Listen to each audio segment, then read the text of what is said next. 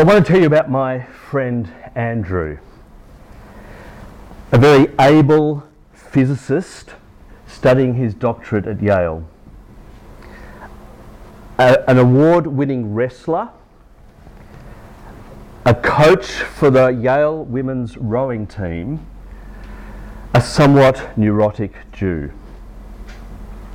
Andrew decided that his life was on the up. He had and achieved all that he had desired. But now is his time to take a job, having graduated. There are a number of jobs on the table. He was pretty popular in terms of his skills. He ends up taking the job that he always promised himself that he never would. He took the job for the American military, which was to design bigger, more powerful bombs. He came to me and said, "Reese, I've been unsure whether to take this job, but in the end, it pays really well and you get a wonderful health insurance scheme." So Andrew started working in Boston at the Lincoln Laboratories, building bigger and better bombs. Not many of us can get to the end of our 20s without facing some kind of spiritual or moral dangers. It might be that someone in your family or yourself develops a serious sickness. It might be that relationships that seem so stable come unstuck.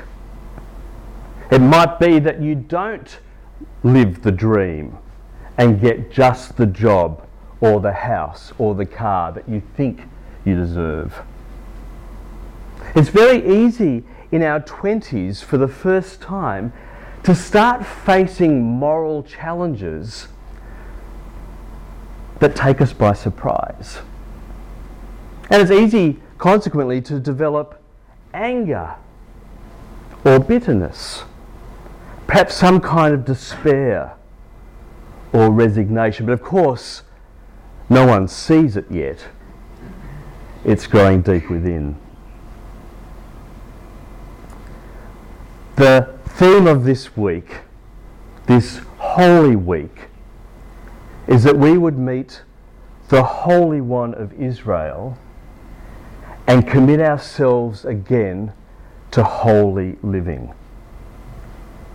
We need all the way through our lives to recommit ourselves to moral renewal. That challenge never departs. The alternative is moral hardening. We put on an armour. We try and keep the world out. We try and keep our inside lives safe from the gaze of others. But that kind of moral hardening, wearing an armour, leaves us cold on the inside. Moral renewal is what the Lord sets before us in this Holy Week.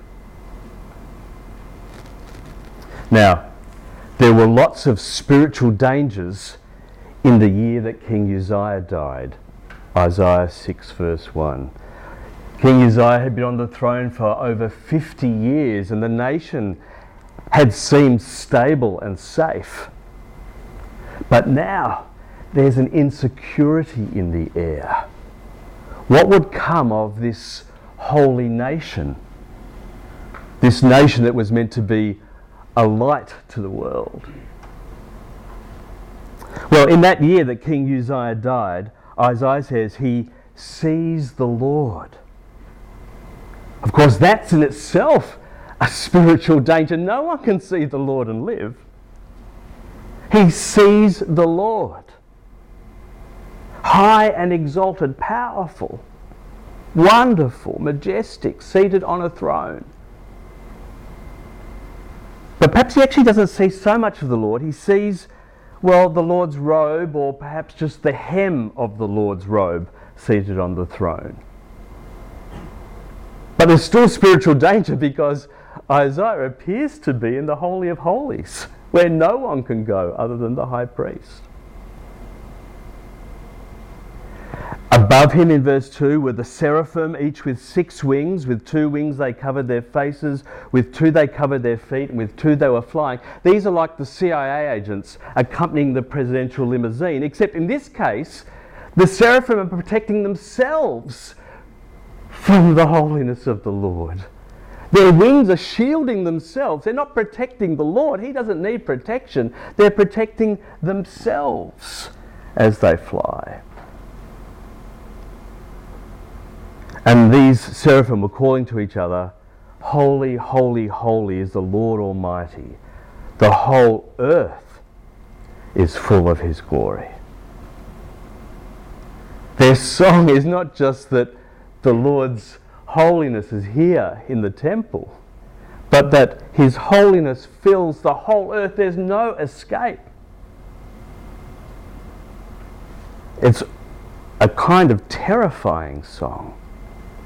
And not only that, in verse 4, at the sound of their voices, the doorposts and the threshold shook, and the temple was filled with smoke, like meeting God at Mount Sinai, where there's smoke, there's thunder, there's earthquakes. So here, there's a terror in the air.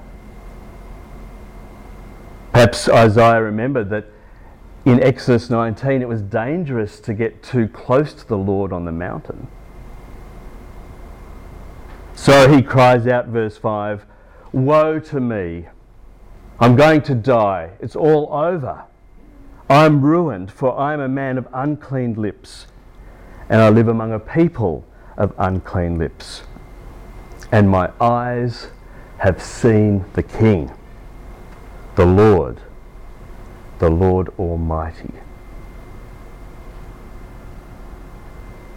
He can't do anything but recognise the great danger, the great spiritual danger he faces. Not unlike Peter in Luke 5, who when sees Jesus on the water says, "Go away from me, Lord, I'm a sinful man." The first few verses of this chapter are full of spiritual danger. Now in our world, we deal with spiritual danger in a number of ways. We get better education, and we figure that the better educated we are, the more moral we'll be, that the educational transformation we undergo will somehow seep down into our soul and change us from the inside. But actually, that's a failed dream. Hitler's cabinet had more doctorates in it than any other cabinet in history. You can be very well educated and not morally renewed. But the other way we do it in 21st century Australia is to presume that the next technological advance will provide that breakthrough in my life that I seem not to otherwise get a handle on. We make technology a god. But actually, you can improve a car and you can make sure that if a car crashes, there might be pillows, or is the word pillows? Airbags, thank you. That emerge and protect you from the worst kind of injury. But the problem in the end is that you and I are selfish and we want to get to our destination quicker and quicker. Technology in the end won't deal with our soul issues. And you and I face lots of spiritual dangers, if not just today, but this year or this decade. We might be unresolved in anger towards our parents or our spouse. We might face the spiritual danger, though we don't see it easily or quickly, of living for our CV. We think thoughts, perhaps gently, but they might take over, which devalue our friends.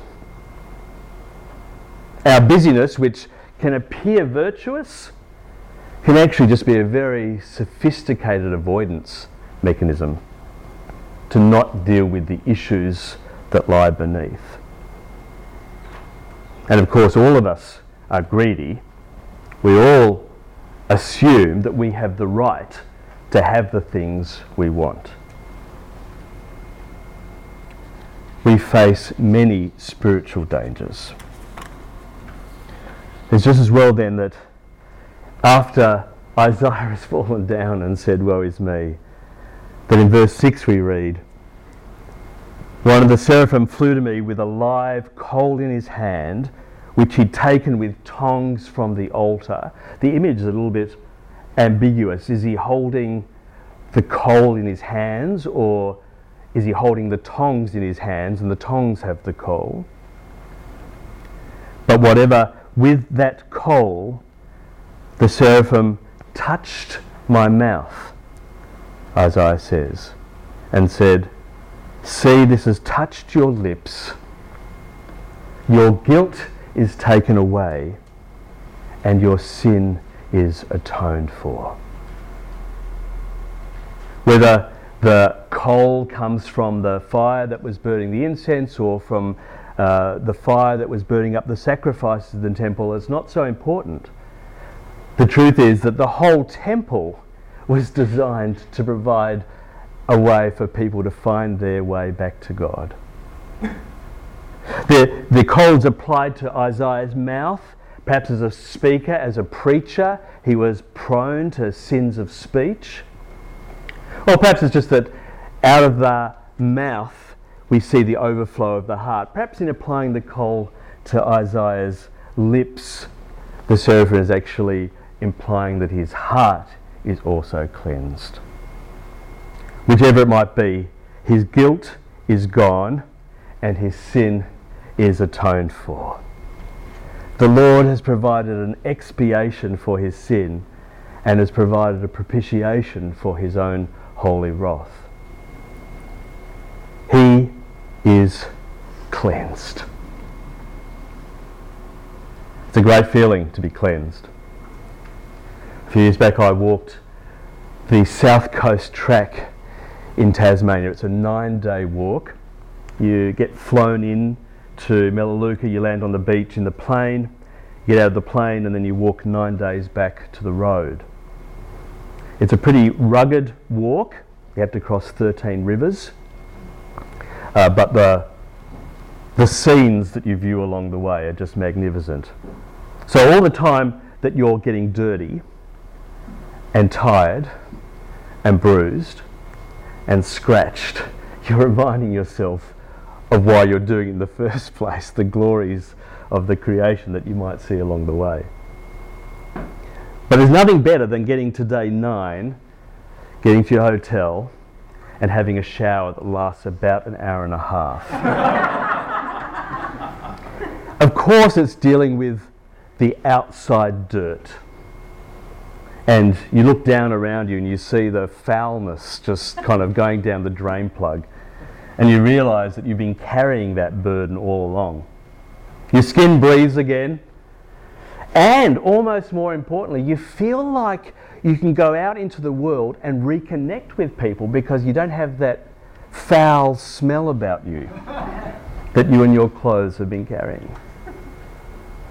To get out of the shower, to put on clean clothes, is just a magnificent feeling. And Isaiah experiences something of the power of cleansing in verse 6 and 7. The one who is most offended by Isaiah's sin is the one who provides the solution. The seraph doesn't say, "Come and get the coal yourself." The seraph doesn't say, "You're disgusting, get out of here. Who let you into the Holy of Holies?" God, the Holy One, makes his own servant holy. Like in Luke 5 again, where Jesus touches the leper, and it's not that Jesus is made unholy, but rather the leper, through the touch of the Lord, is made clean. No matter what our spiritual danger, and in our 20s and 30s we face some spiritual dangers just for the first time, moral renewal begins with a touch from the Lord. Moral renewal begins with a touch from the Lord.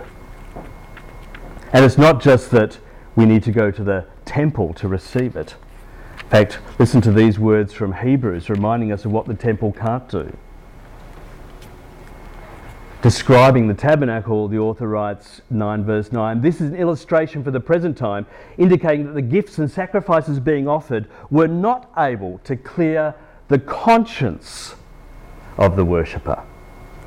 They're only a matter of food and drink and various ceremonial washings, external regulations applying until the time of the new order." No, the writer goes on in verse 14 to give us these wonderful words. "How much more will the blood of Christ, who through the eternal Spirit offered himself unblemished to God, cleanse our consciences from acts that lead to death, so that we might serve the living God."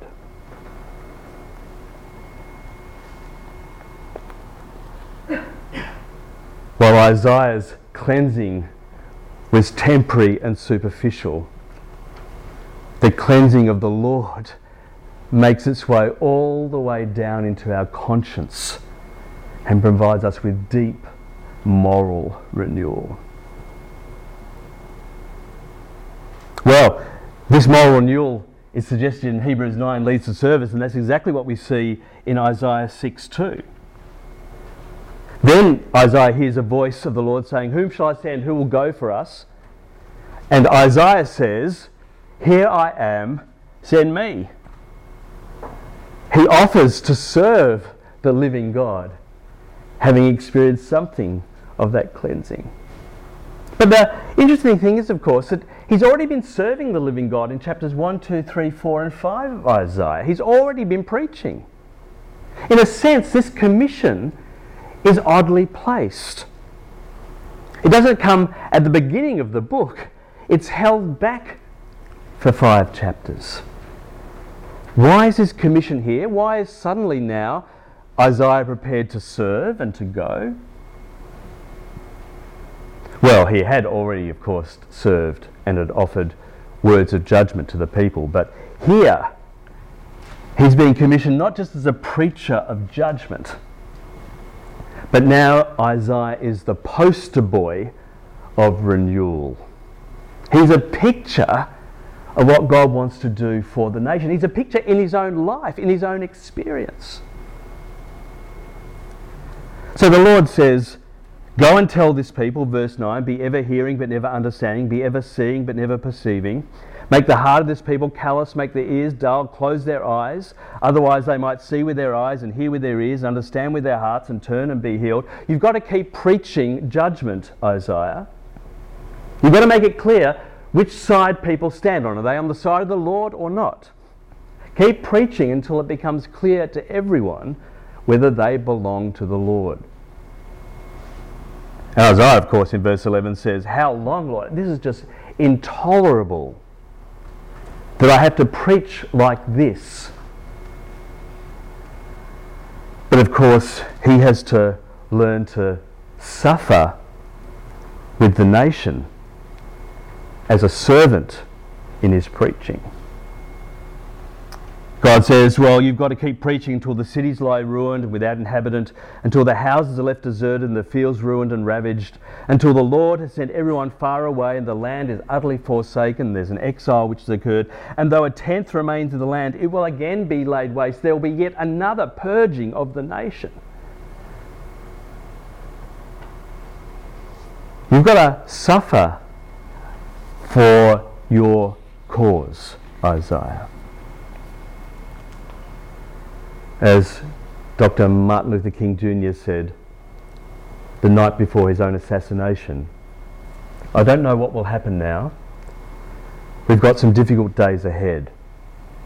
But it really doesn't matter with me now because I've been to the mountaintop.